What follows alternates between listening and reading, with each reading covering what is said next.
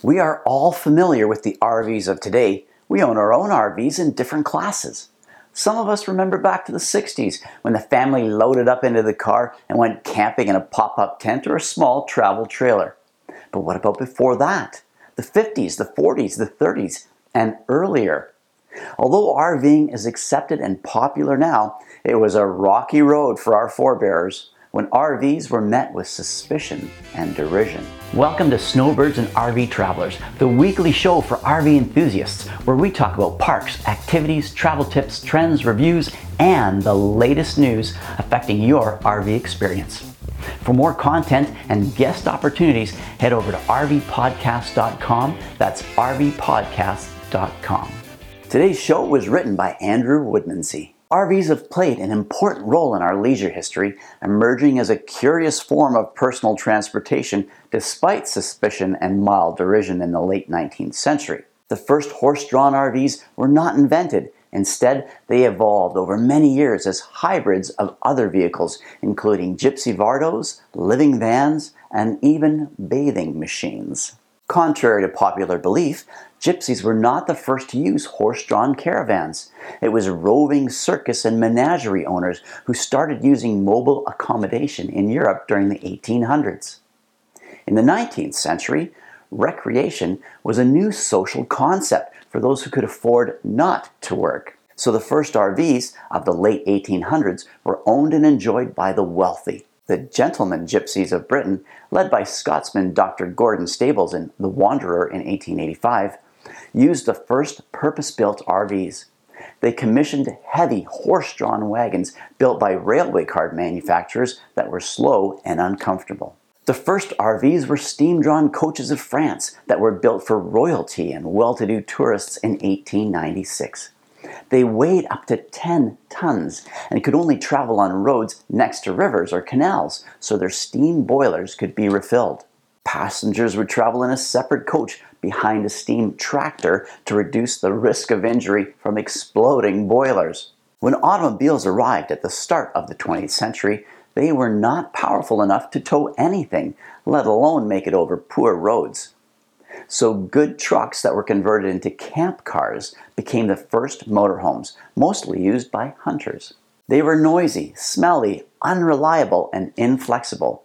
Despite many attempts to combine engine and accommodations into a single vehicle, the generally unpopular motorhome did not sell in any numbers until the arrival of the Volkswagen Combi in the 1950s. In North America, settlers had to travel long distances along poor trails. Reliability took precedence over comfort. The significance of covered wagons as ancestors of the North American RV is overstated, since they were designed to carry goods, far from comfortable and consequently rarely used as mobile accommodations. However, it was the ambulance wagon that first influenced a number of design features of the first horse-drawn RVs. The self-built houses on wheels, seen in towns across North America in the 1890s, often adopted flat floors, soft springs, and the box shape of the ambulance wagon to convey their peacetime occupants. Converted ambulance wagons were used by so-called health seekers to escape consumption outbreaks, tuberculosis, on North America's East Coast in the mid to late 19th century. Is history repeating itself today? The McMaster camping car of 1889, probably North America's first purpose-built horse-drawn RV, used design elements of both the ambulance wagon and the Hurdy carriage. At the start of the motorized era, North American newspaper reporters in the early 1900s were dazzled by large RVs, including the long wheelbase Pierce Arrow Touring Landau of 1910 and Roland P. Conklin's double-decker gypsy van of 1915. But these were cumbersome anomalies. The first significant RV movement in North America was led by the tent trailer from about 1911. Towed by a Ford Model T, the tent trailer was both affordable and flexible, and could reach lakes, forests, and newly established national parks with little difficulty. They were manufactured in the thousands and used by working families to enjoy a few days of camping each year. Motorhomes still tried to compete. The camping autos of the 1920s, produced by de Bretteville, Lamsteed, Zegelmeier, and others, used ingenious folding or sliding mechanisms but were complex and expensive compared to tent trailers. House cars had some success but were still a niche product. Meanwhile, North American roads were improving and automobiles were becoming more powerful, paving the way for the travel trailer to become the successor to the tent trailer in the 1930s. The first post-World War I travel trailers in the UK were made from surplus aircraft parts. This trend continued in North America from about 1930, and the first manufacturers dismantled just about anything that once moved in order to make rudimentary travel trailers. Self-built trailers competed strongly against established manufacturers, forcing costs down. Salesmen knew, and still know today, that it was fancy-looking appliances that sold RVs and used low-cost materials like timber, masonite, and canvas to frame their trailers, which they then filled with more visible home comforts, including stoves, fridges, bathrooms, and toilets. As travel trailers became more obese, double axles were introduced, and the slide-out soon followed. In contrast, travel trailers using the lightweight designs and materials of the aircraft industry were pioneered by Glenn Curtis, Holly Bolus, and Wally Byam, but were initially expensive to build.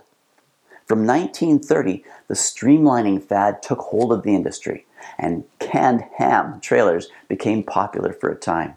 However, manufacturers preferred the toaster shape of trailers since they were quicker to build, could contain more features, and were easily used for business by traveling salesmen. Recreational fifth-wheel trailers, first developed in Belgium in 1913, were produced by Curtis, among others, in the form of his sophisticated Aero car, which unfortunately arrived at the peak of the Great Depression and were too expensive for most consumers. Today, there are more RV models and styles than ever, with good roads and more powerful engines in North America facilitating some of the world's largest RVs.